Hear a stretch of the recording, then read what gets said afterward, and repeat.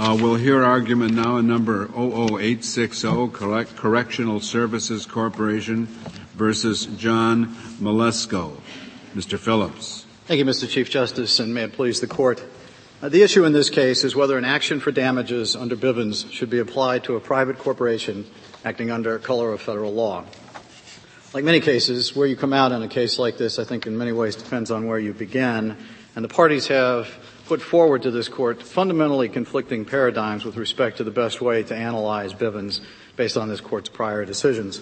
The respondent and the Court below essentially concluded that Bivens is a ubiquitous remedy that ought generally to be available in order to maximize recoveries and to maximize or at least optimize deterrent values, and that it is our burden essentially to try to ascertain whether there might be some conflicting or some exception to the Bivens doctrine that would get us out from under liability in this particular case. Mr. Phillips, do you this involves only an action against the corporation, not against its employees? That's correct, Justice O'Connor.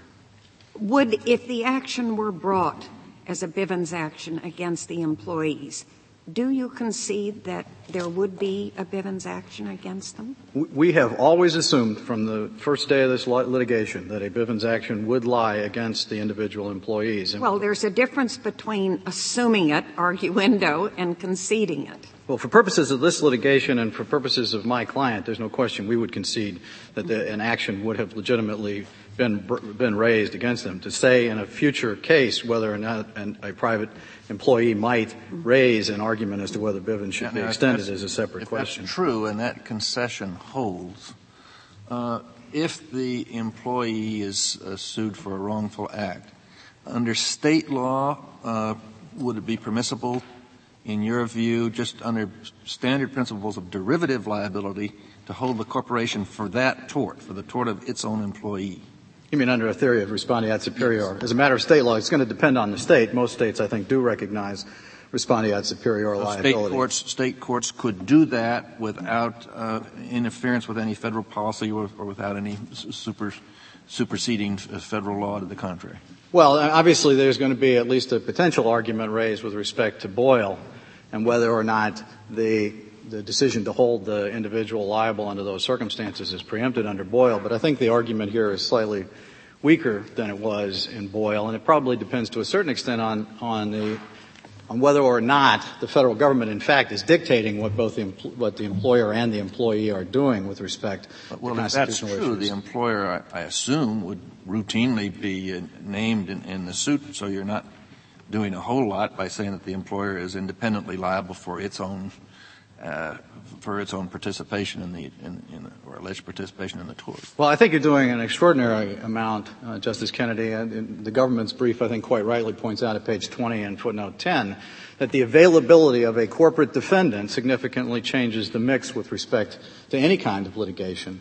And actually, if you look at the three cases that postdate this Court's decision in FDIC versus Meyer, all of those are cases in which the only defendant who was named happened to be the corporation. The individuals were not named under any of those circumstances. But Mr. Phillips, if the proper way of looking at this is a principal-agency relationship, when you're dealing with the federal government is the principal, the agent is the officer.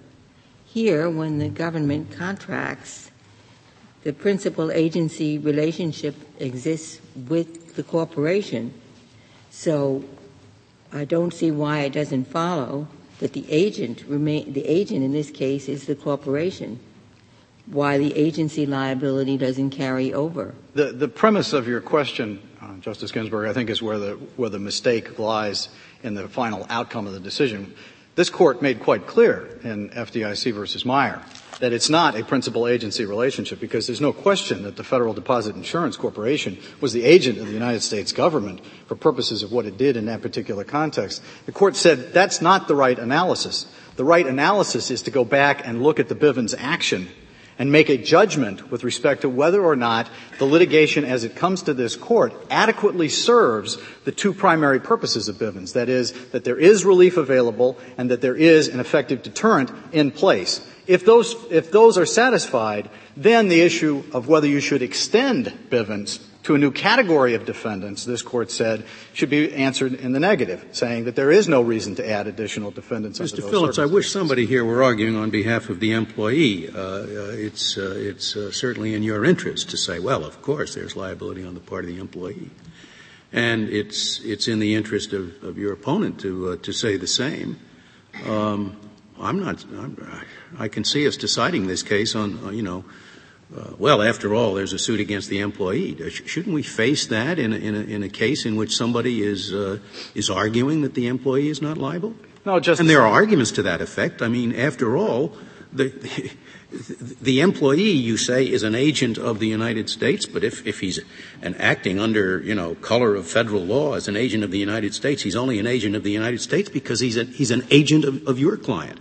So he's sort of an agent of an agent. It would seem very strange to me to hold the employee and not to hold your corporation. Well, the question ultimately comes down to this, Your Honor, does it make any more sense in this context to resolve this issue at this point in time than it did to decide the FDIC versus Meyer case at that point in time? Because, again, we didn't have the employee involved in the litigation as it came to this Court. He had fallen out in that litigation just as the employee had fallen out in this litigation. And what the Court said was we should analyze and indeed have to resolve the conflict as to whether a private corporate defendant ought to be liable under these circumstances. So that issue needs to be resolved.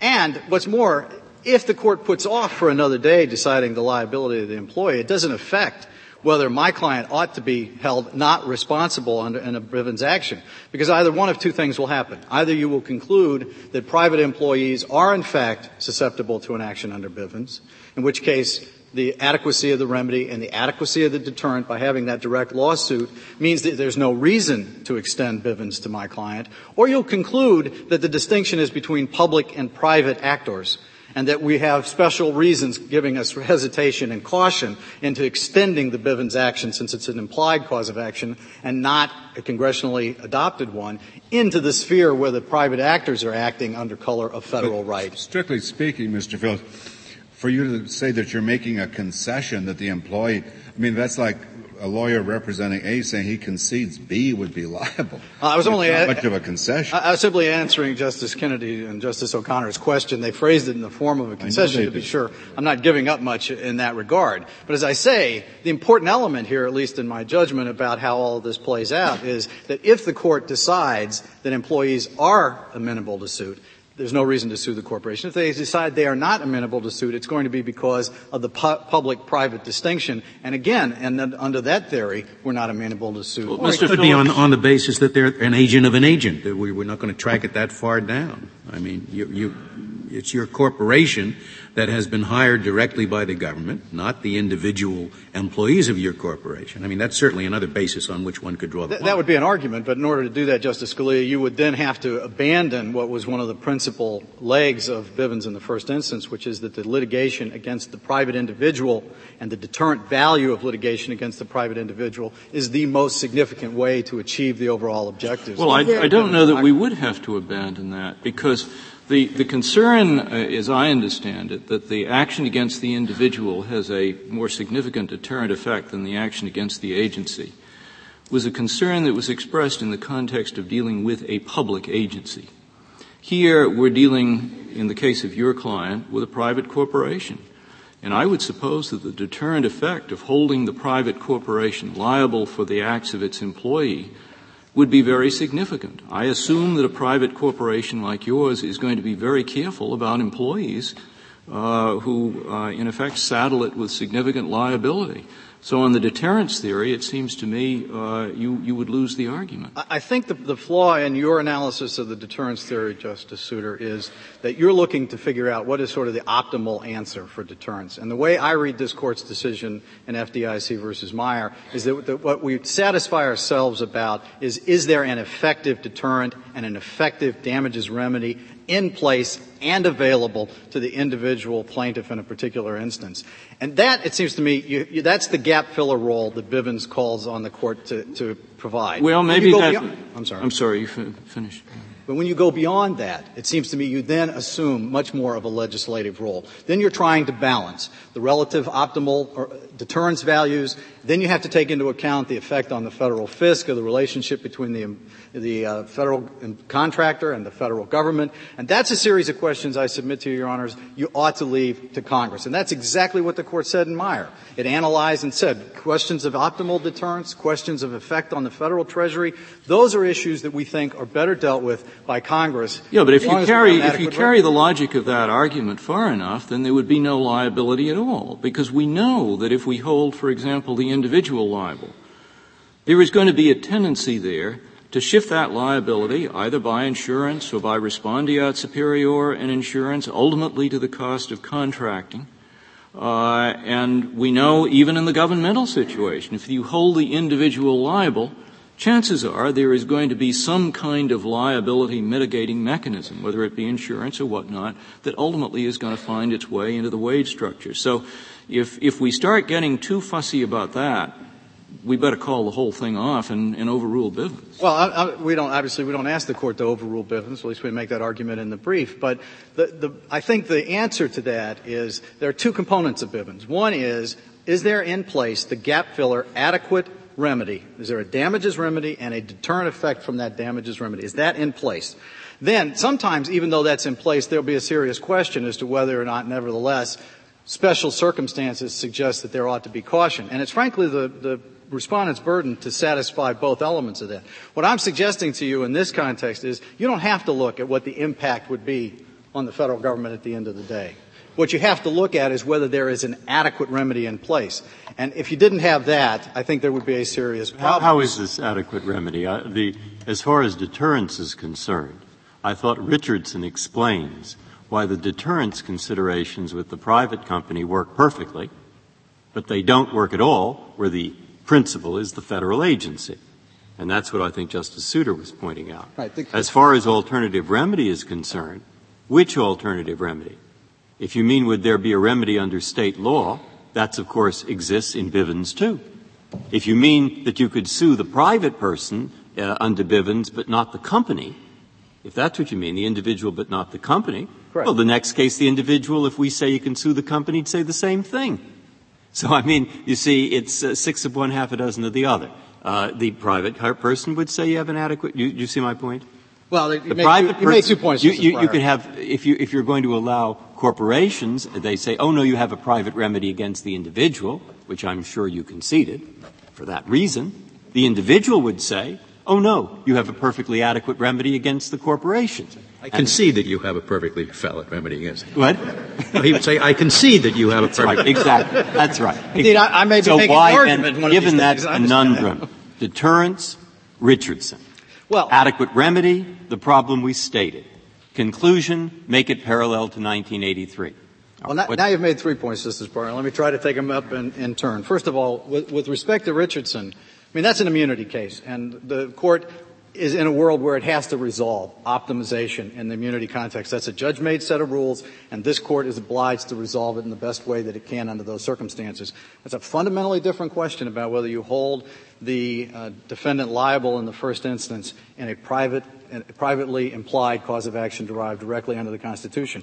We could differ and disagree about what's the right method of achieving optimization, but I don't think you can read Richardson as saying categorically that you will lose all your deterrent effect. To say that is, I think, to both abandon what you said in Bivens and clearly abandon what you said in Meyer. With respect to the ability of the private person to come in and argue the next time around, his argument, I think, frankly, is going to be a tough one, because what he's got to say is, even though you have now held the corporation not to be liable, I'm assuming for purposes of the moment that I win here, that we nevertheless also ought not to be liable. And again, as I said earlier, I think the distinction there is between having a remedy in place that is in any meaningful way effective or not, and therefore it is a tougher argument for the private employee under those circumstances to make that particular argument. And then your last point with respect to Section 1983 simply disregards what I perceive to be the fundamental difference between having a congressional enactment that comprehensively regulates a particular area, provides liability against any person, and sets up a set of rules in order to effectuate that particular remedy. And the situation we face in Bivens, where heretofore we have never imposed, this court's never imposed. And in 1983, too, in Monell, we rejected the idea there could be any sort of respondeat superior liability. You had to show that there was a policymaker involved and that sort of thing. That's absolutely correct, Mr. Chief Is that not Justice. present here, Mr. Phillips? Because the policy of saying people who live below the fifth floor, that's a policy set by the employer. So this is a case where it's not an assault by a guard. This is a case of policies set by the corporation itself. Well, there are two answers to that, Justice Ginsburg. First of all, no policy gets set by a corporation as such. All policies, just like all actions of corporations, have to be undertaken by individuals. Somebody had to have adopted that policy. But second of all, I don't read the respondent's complaint here to have alleged any policy of the corporation was at fault here. The complaint itself specifically says there was an exception made for the respondent so that he could take the elevator. A specific employee who was named as a defendant. Not in the written policy. That it wasn't written down, and that's why this guard didn't get it. But anyway, at this stage, we have to construe the complaint most favorably to the plaintiff. Is that not so? Well, you can construe it most favorably to the plaintiff, but not necessarily to embrace a complete different theory of the case that is far from clear. And remember, this was written by counsel. This is not a pro se complaint we're talking about. This was counsel's complaint. I think if they had meant for this to be a policy or practice case, they would have said so. But I think the more fundamental point here is that there has to be a policy maker. If that policy was unconstitutional, then it's still available to the plaintiff in a Bivens action to sue that policy maker directly for having adopted the unconstitutional policy and to sue the employee for having implemented the policy in an unconstitutional fashion. So there are adequate remedies, which means that the remedy against us is inappropriate. If there are no further questions, I'd reserve the balance of my time. Very well, Mr. Phillips. Mr. Lampkin, we'll hear from you.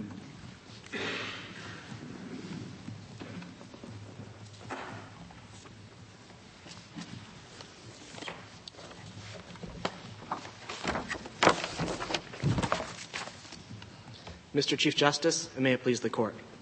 When an inmate in a federally operated facility is subjected to a constitutional deprivation, that inmate has a remedy against the individual federal officers who committed the constitutional deprivation. There is no indication that that federal remedy is inadequate. Are you making that as arguendo, or are you conceding that? Now, your brief seems to make a concession to that effect.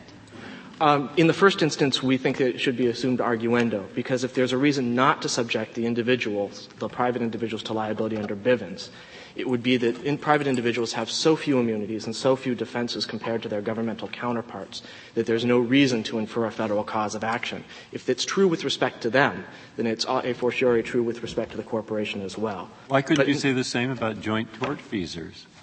Pardon? Oh, why couldn't you make the same kind of argument about joint tortfeasors? You'd say there's no reason to hold two, we have one. Well, in fact, with respect to joint tortfeasors, you have two separate actions. They're both liable for their individual why wouldn't actions. The second one, you'd say we'd only give you one, whoever you sue first, because it's adequate? Well, you need to deter both of the actions by the joint tortfeasors. Here we have to deter the policies of the corporation. Yes, but the corporation is an unusual tortfeasor in this sense, in that it cannot act except through other individuals, through its employees. But that's so long as you across deter the whole law of torts. I mean, I've been lumbering along for half a century under respondeat superior. I thought this was a deterrent to the employer. If the employer is liable for the employee wrong, why is it suddenly different? Well, if this were a common law court or a legislature, I could certainly see adopting the common law rule.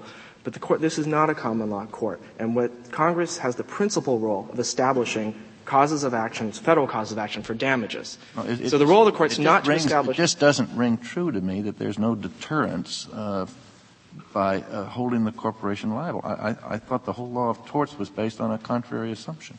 Well, in fact, Your Honor, if you look at, for example, the fifth edition of Prosser and Keaton on torts, William Prosser tells us that argument is make weight, and that the real reason for holding the corporation liable under respondeat superior is to ensure that the costs of accidents are incorporated into the price of products and therefore spread to society at large. In a context like this one, where you have one purchaser, the government, and the cause of action is unique to where the government is the purchaser of the service, that type of rationale can't hold water. This Court is generally very cautious about imposing liability for the purpose of distributing money. Except that one purchaser gets his money from everybody. I think nobody can spread can spread the cost as well as the government. Yes, Your Honor, but it is typically, this Court is typically most cautious about establishing rules that would have the effect of taking money for the Treasury, which is under Congress's control, and to be spent for the public good, and spending it according to what the Court... That's a different argument, which you make, that we shouldn't do it. It'd be in effect the same as holding the government liable. Well, in this case where you have a uniquely governmental purchaser and a uniquely governmental cause of action, it does tend to have that effect, Your Honor. May I ask you a hypothetical that Mr. Phillips' last argument suggested to me? Supposing you have a case in which an executive sets the policy that everybody has to climb the 6 flights of stairs every day. Then the executive quits. 5 years later, an employee is compelled to climb the steps because that policy is in place. Whom can he sue? Well, Your Honor, when prisoners in public institutions and federally operative institutions encounter precisely that situation... I'm assuming, of course, it's a corporation involved here. But it shows that that type of situation is hardly unique to a private corporation. It occurs all the time in federal institutions. And he would be able to sue, first, any employee who enforced the policy. All the employee is doing is carrying out his instructions. Right, but there is, under Bivens, no Nuremberg defense. One of the teachings of Bivens is that the responsibility for respecting constitutional rights is personal and individual, and therefore liability for violating constitutional rights is also personal and individual. And it ill-serves that notion of personal responsibility to shift the liability from individuals who violate constitutional rights to some other source of money, such as the shareholders or the government. Supposing the policy also said any employee who fails to carry out this policy gets fired forthwith. That would be the same thing if an individual Bureau of Prisons employee enforced a constitutional... Individually liable. Plus, you also get to sue the policy maker and anybody who exhibited deliberate indifference in carrying on that policy. It's precisely the same rule that exists in the federal context when you have a Bureau of Prisons run facility. Why does it make a large difference whether you sue the CEO or the corporation itself, practically, in terms of your interest is the government money? If the corporation is going to pick up the tab, why does the government care? Well, Justice Ginsburg, I think the rub is in the question if the corporation is going to pick up the tab. The corporation will not necessarily pick up the tab. The government, for example, does not routinely indemnify its employees before judgment or even necessarily after judgment. On occasion, we both decline to indemnify them. Sometimes we decline to represent them. Sometimes we criminally prosecute them ourselves. The point of the matter is to avoid moral hazard, to ensure that there is that deterrent effect. Both corporations and the government alike are wise not to indemnify their employees in advance and only to indemnify them in those circumstances where it's both in the corporate interest and in the interests of ensuring that the corporation or the individuals obey constitutional rights. Also might get larger judgments against the corporation than against Jack Armstrong personally, no?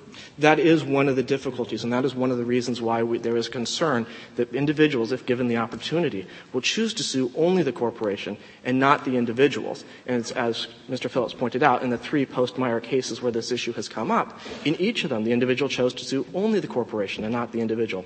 And therefore the direct deterrent effect on the individual, the direct deterrent effect that exists and operates within the federal government would be absent in the other context if the court were to recognize a Bivens action against corporations as well as the individuals who violate the Constitution. If we reject your position and impose Bivens liability on the corporation, I assume Congress can't do anything about that, absent some supplemental scheme that's equally effective? Your Honor, it's not clear the degree to which Congress can replace Bivens liability. I would believe that Congress would have the ability to either create, if this court were to decide not to have corporate liability, Congress could act to establish that liability. Or if the court were to say that there is. The other way around is a more difficult question. I don't believe these court's cases are clear. However, if Congress does establish an alternative remedy, I believe the court would be very likely to respect it unless it is clearly inadequate for the purposes. I don't understand that. If Congress established an alternative remedy, we might say that the Constitution no longer requires the Bivens remedy. No, Your Honor. As I read but Bivens... if Congress just decides that we're wrong in saying that there's a Bivens remedy here, what could Congress possibly do about it? I mean, if there is a Bivens remedy here, it's one that's demanded by the Constitution, right? Well, Your Honor, it depends on how you read Bivens. Bivens itself doesn't purport to be compelled by the Constitution, that the Constitution requires it. It very much relied on cases like J.I. Borak, where the court felt that it was in a position to sort of assist in the vindication of constitutional rights, even if it were not mandated or compelled by the Constitution. Where the court uses its discretion to do that, however, the court must be particularly cautious about it so that it does not usurp the role of Congress as the principal creator of causes of action for damages under the Constitution. If there are no further questions. Thank you, Mr. Lampkin. Mr. Pasternak, we'll hear from you. Mr. Chief Justice, and may it please the Court. The question before the Court today is whether the Bivens cause of action is applicable to a for-profit corporation carrying out a core function of the federal government. There's no dispute that in operating the Lamarquis prison, CSC was performing a core governmental function. There's an important distinction, both as a matter of history, constitutional law, and common sense, between government and private corporations, between the government way of doing things or the government model and the private market model. The Solicitor General so recognized 4 years ago in the oral argument of Richardson versus McKnight. And the distinction exists due to the differences in accountability, its mission, and the degree of control that exists over the employees. As far as accountability, the Bureau of Prisons, as a federal government agent, is accountable to Congress and to the public, as opposed to a private for-profit corporation like CSC, which is responsible to its shareholders. It has no one appointed onto its board from either Congress or the President. Well, Mr. Pasternak, if Bivens remedies are available against the employees of the corporation, why isn't that enough? Because of the mentality that exists as far as the corporation, Your Honor. It's the corporation that has a direct relationship with the federal government. It's the one that has the contract. But the corporation can only act through its employees, and if those employees are subject to Bivens liability, if they are, why isn't that enough to deter any unconstitutional conduct? It wouldn't be sufficient because the employees are at-will employees. Their job is on the line. Their promotions are on the line. They're following the directions as far as the corporation in order to get ahead. While the How can you generalize that the employees are at-will employees? I mean, that would vary perhaps from case to case. In the state of New York, there are at-will employees. But we're deciding a case not just on the basis of the state of New York, but maybe in some other states they have a 3-year contract. It may vary from state to state. It may vary from individual to individual. But the focus still has to be that it's the corporation that has the control and could determine whether or not there's a breach as far as the employee's contract or whatever. It's the one that's setting the policies that the individuals are then following. Mr. Pasternak, do you think running a municipally owned utility is a core governmental function? It's possible that it may be. Maybe. What about running a national park or a public park? Is that a core governmental function? Getting further removed, I think it might be, but again, it's not a prison situation. We're going to develop a whole new area of constitutional or quasi-constitutional law deciding case by case what is a core governmental function and what isn't a core government. You assert that only those corporations that are performing core governmental functions would be subject to Bivens liability. Not all corporations who are under contract with the government. If I may respond, as far as the 1983 analysis or under the Federal Tort Claims Act, the same type of analysis has to be done to determine whether or not you have a government actor and then whether or not there is a violation that takes place. In our fact pattern here, there's no real question that in operating the prison, it is a core governmental function. They are authorized to act because the government has contracted with the corporation and has embodied it with the power in order to act and to run that facility.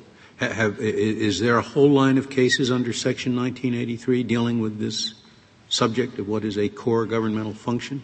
There's not a whole line of cases, but there are cases, Your Honor, that has to be addressed as far as either a Federal Tort Claims Act case or a Section 1983 as to the issue of whether or not Amtrak, for instance, whether it would be acting as a government agent or not. No, does it have to do with whether it's performing a core governmental function or not? It has to do with whether it's a federal agency or not.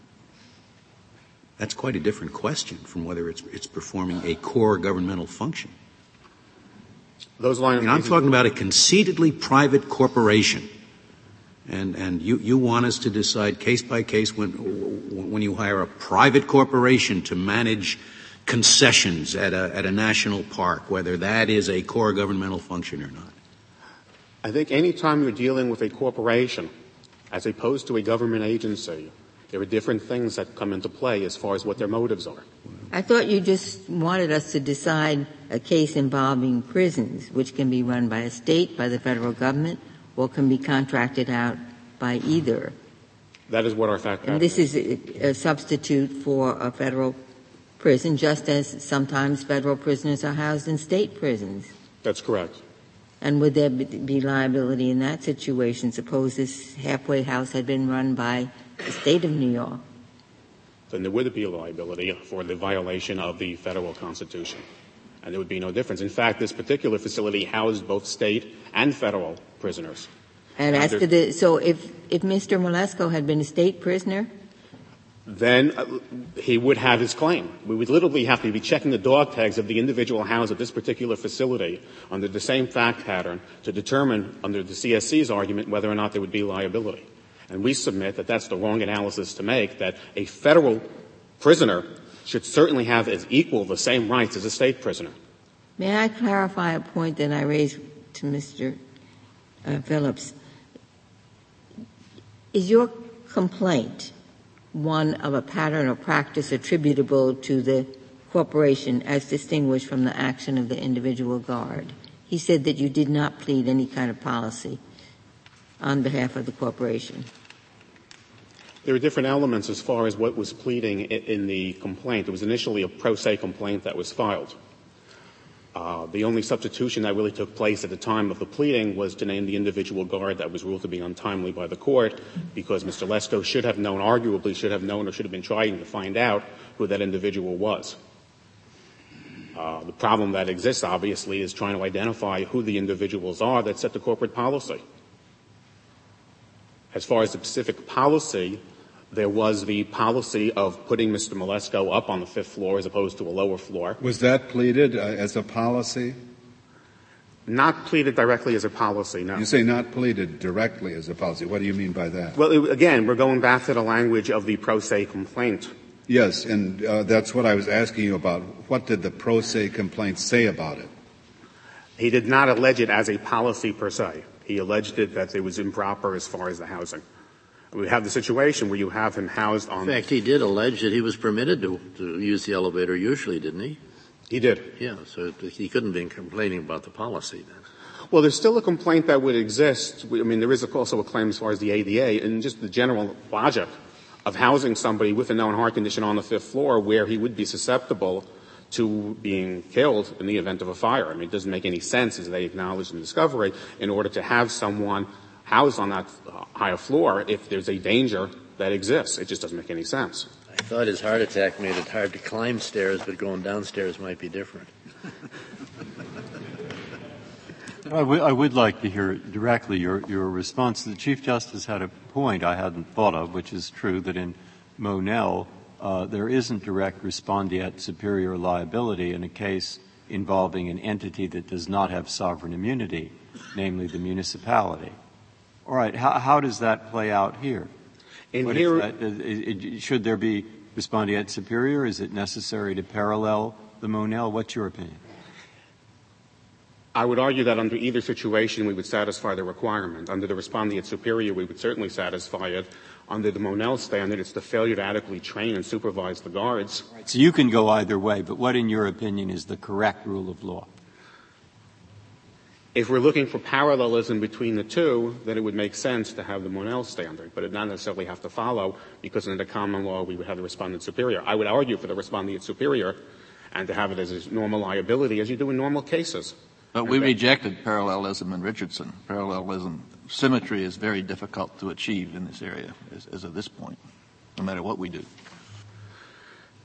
It was rejected, and symmetry is difficult to achieve. However, we are seeking symmetry in the sense that a private corporation should be held accountable the same way it is acting under a contract with the government, and the same way a state prisoner would have the same remedy against the corporation. Well, you're arguing the so-called parallelism with Section 1983 actions, but as been pointed out, that was a congressional enactment. And there is no parallel enactment for Bivens-type claims. That was a court-created doctrine, and it's been rather limited. It has been limited. It is court-created in order to address deterrence, but it has been applied to the situations of a non-government or to a non-government agency.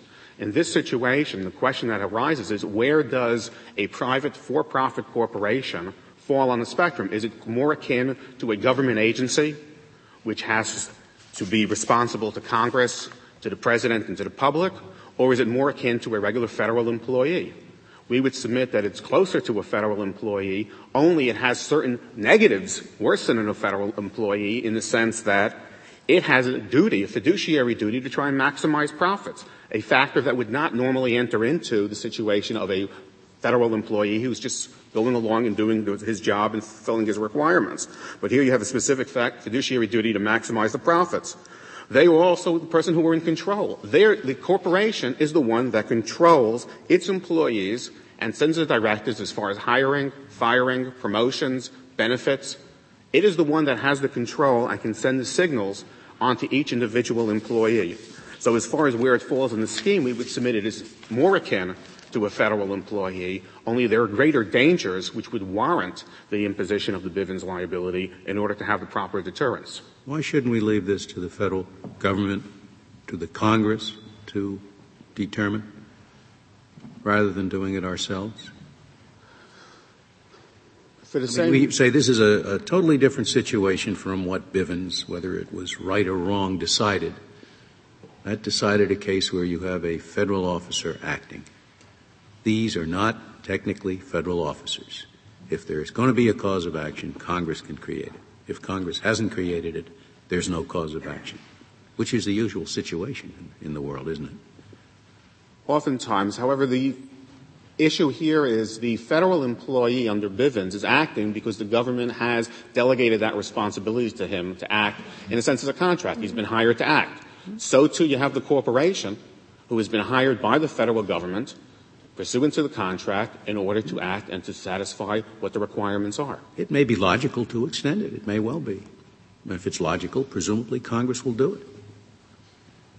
And also, there is undoubtedly a state law cause of action in negligence that would lie against both the employee and the employer under respondeat superior. It would be a common law cause of action. However, that would not necessarily address the separate constitutional violation that occurred that needs its own deterrence. Would there have been a state cause of action against federal agents acting under federal law? You would have the issue as far as normally you would have the immunity that would be granted under the state law, and you would have the problems in that direction. But we do not have which means that there's a special reason for the court to invent a cause of action that does not appear anywhere in the Constitution or in a statute for federal agents who perhaps can't be sued under state law. But when you're not talking about federal agents, you're talking about private employees, normal tort law undoubtedly applies. And why can't we leave it there? And if Congress wants to extend an additional cause of action, let Congress do it. Since we are dealing with a violation of the federal Constitution, we would submit that there should be one uniform body of decision coming out as far as what that federal law should be and how it should be interpreted, that we should not be subjected to the vagaries of the differences in the various states as to their rules as far as procedure, discovery, but there should be one body of law encompassing, from the federal side, a violation of a federal constitutional right. It's not sufficient to just leave it to the states. Well, is it clear that the employee would be liable under state law in light of Boyle versus United Technologies?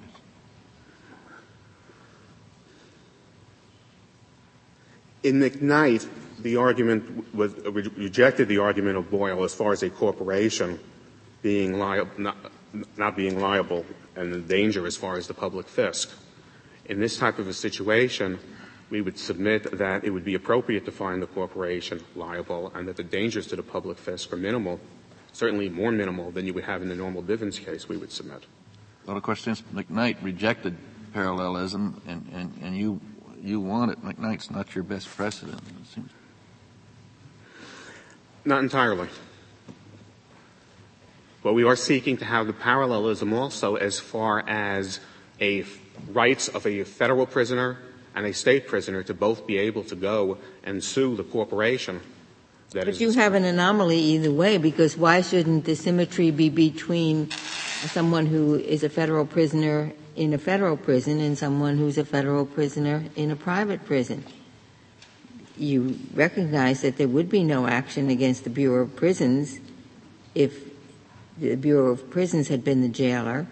So why shouldn't that be the symmetry? Because the Correctional Services Corporation is not the government. It operates under a different set of rules and regulations. But you want it to be like the state government, because if a state were running this prison, then there would be liability. Yes, but what I'm looking for is for it to be recognized by this court that the private corporation, just like the state, is not the federal government. There is no federal government immunity that applies. That's the reason we can sue the states if there's a violation. So, too, we can certainly be able to sue a private corporation. A private corporation which is operating under a different set of rules and regulations than is the norm for the federal government and for a federal agency.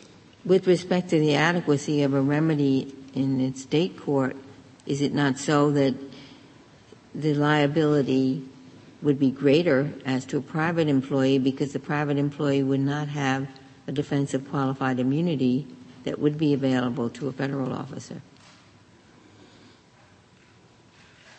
There would be less defenses raised as far as a private individual. That's correct.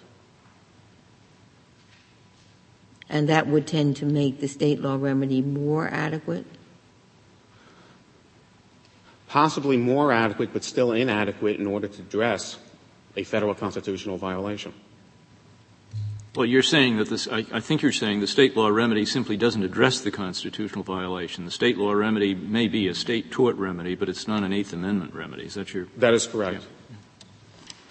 Now, there's one puzzling thing about this case. You don't really cite the Eighth Amendment in your complaint as I read it, do you?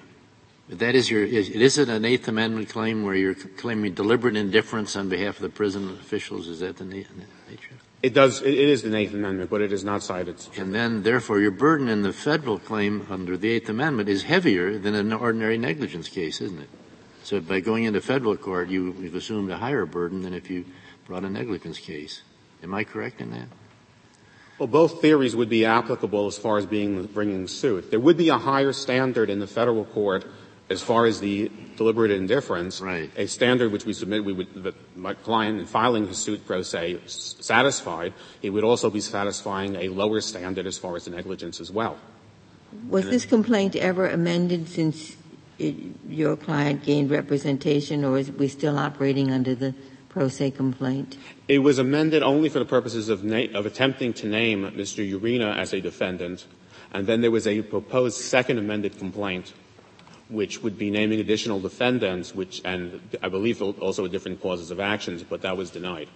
And at that time. It's puzzling why there wasn't enough time to identify that individual, Mr. Urena.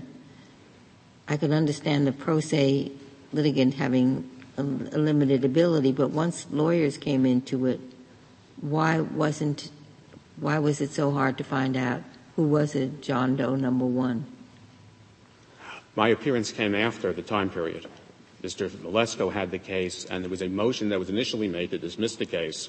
It was only after that case that motion was denied that I came into the case. So he had the case, a pro se, for the entire time period where he would have had to identify who the John Doe was and would have had to know how to conduct a discovery in order to ascertain who the John Does were, and the difficulty that he would have as far as the corporation's responsiveness to identifying who Mr. Urena was, who set the policy as far as the elevator, who set the policy as far as the medication, who set all of the policies. It's not an easy burden for someone to try and identify who the specific person is that would have to be sued, which is why the suing of the corporation is a more manageable one from the plaintiff's point of view. It would also be a more manageable one from the defendant's point of view. We would submit also because it would allow the corporation to be the one who's controlling the litigation. You would be avoiding potential conflicts that exist by naming the individual employees and having them go out and retain their own counsel. It would it would reduce the cost of the litigation for the defendant because you're ultimately looking at the corporation and they would only have to have one set of attorneys as opposed to multiple set of attorneys. So the cost to defend would go down as far as the corporation. If we're also operating under a claim under federal law, then the rules of the game as far as the discovery, as far as the motion practice, the general procedure, would also be under the federal law as opposed to the state law, so that it would be easier for the corporations to control their costs because they would know how to be defending this type of an action. And in fact, hopefully, these types of actions would be decreasing as the liability would be there, that there are certain programs that would be going into place by the companies to make certain that everybody has the proper training in order to avoid these types of constitutional violations. Indeed, that's one of the reasons that we submit that there would really be no danger to the public fisc. In the normal situation, you have a suit against a government employee where the government afterwards comes in and either has provided counsel and will also pay any judgment that exists. Mr. Lampkin said that's not necessarily so, that the government would pay. Not necessarily so, but it is usually the case that happens. So, too, you have a situation where CSC has acknowledged that it normally does indemnify its employees. And in our situation, there's a contract that exists between the Bureau of Prisons, which is the federal agency here, and the private for-profit corporation, CSC, which required CSC to indemnify the Bureau of Prisons. In addition, it required CSC to have insurance. So before any danger could take place to the public fisc, the first thing that would happen as far as a judgment which would be rendered is that it would be coming from the insurance company. The insurance company would then have to make a determination, is this something that would justify an increase in premiums, or can it be more properly addressed solely by the implementation of special programs and trainings and seminars for the individual employees? If it were to increase its premiums, then the corporation would have to make a determination whether or not to pay it or to seek other insurance to get a better rate.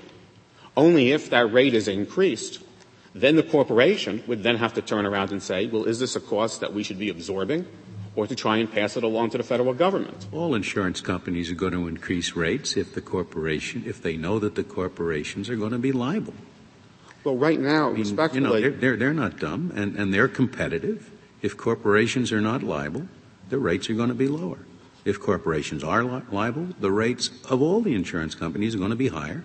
That's going to be passed on to the United States government. I mean, that has to be the outcome. But no one is arguing that there could not be a theory for CSC to be liable under common law, respondeat superior, or under the ADA, or any other theory for the corporation to be liable. It's only a question under what theory the corporation would become liable.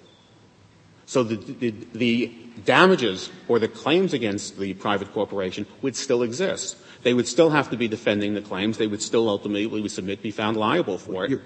You can't have it both ways. You're now telling me that you don't really need these causes of action because there are other ways to get relief out there, which the insurance companies are already taking into account. I mean, there's either a substantial difference in what you're urging this court to adopt or not. If there's a substantial difference, it's going to come out of the government's pocket. If there isn't a substantial difference, why do we have to create a cause of action that does not appear in the Constitution or in any statute? If I may, I don't think that it necessarily comes out of the government because, A, you have the insurance, and B, if the rates get increased to the company, then the company then has to turn around and bid it out to the federal government, and the federal government can turn around and go to a different contractor. So you have a different situation as far as the ability to pass it along, as opposed to the federal government where it comes in and indemnifies the employee. This other contractor that it would pass it on to would not be subject to the same law that we hold today?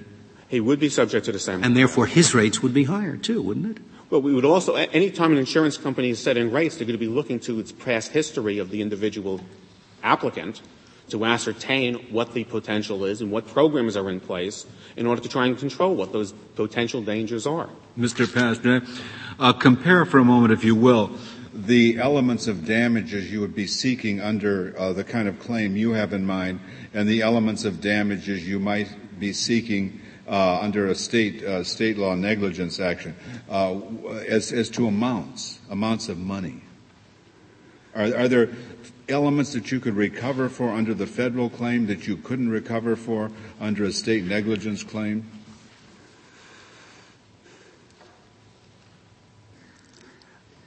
As far as amounts, it's difficult to quantify as to what it is. As far as a federal claim, we would have the claim of the violation of the federal Constitution. Yes, but what you want as a result of the claimed violation is money damages, I take it. That is correct. And I'm asking you, would the money damages be any different under a theory of negligence as opposed to the theory you're proposing? Could some element of damages be permitted under one and not under the other, or would they be the same? I think it would depend on how a jury viewed the element. But I realize one jury can give you one result and one another, but let's suppose it's the same jury. Or the testimony as to physical suffering and that sort of thing, it would be pretty much the same, wouldn't it? That would be. Except you might have punitive damages under state law, mightn't you, if indeed it was gross negligence or indeed virtually an intentional harming of the prisoner? Under many state laws, you'd be able to get punitive damages, wouldn't you? There would be a potential under certain situations under state law to obtain and you can't, damages. As far as I know, we haven't held that punitive damages are available under Bivens, have we? That's correct. A state cause of action, could a state just incorporate the Eighth Amendment standard as a matter of state tort law? I'm sorry, I didn't. Could the state, as part of a state cause of action, simply incorporate the Eighth Amendment as part of a state tort standard? There could be no reckless indifference, or you're liable under state law. It could. The states would have the power to do whatever it pleased. Each state would have its own decision making. So then you don't need the Bivens cause of action, even for the Eighth Amendment, because states are free to enact it if they choose. But that would leave to each individual state to ascertain and decide whether or not there should be a remedy that exists as far as a federal constitutional violation, which is a separate and distinct harm that needs to be addressed. Is the same thing true about other Bivens actions? This court, yes, it is. And this court has routinely held that just the fact that there is a common law claim that might exist is not sufficient in order to find that there should not also be Bivens liability. Well, you have no authority to say that a state can create a cause of action against a federal officer. Not as to a federal officer, correct.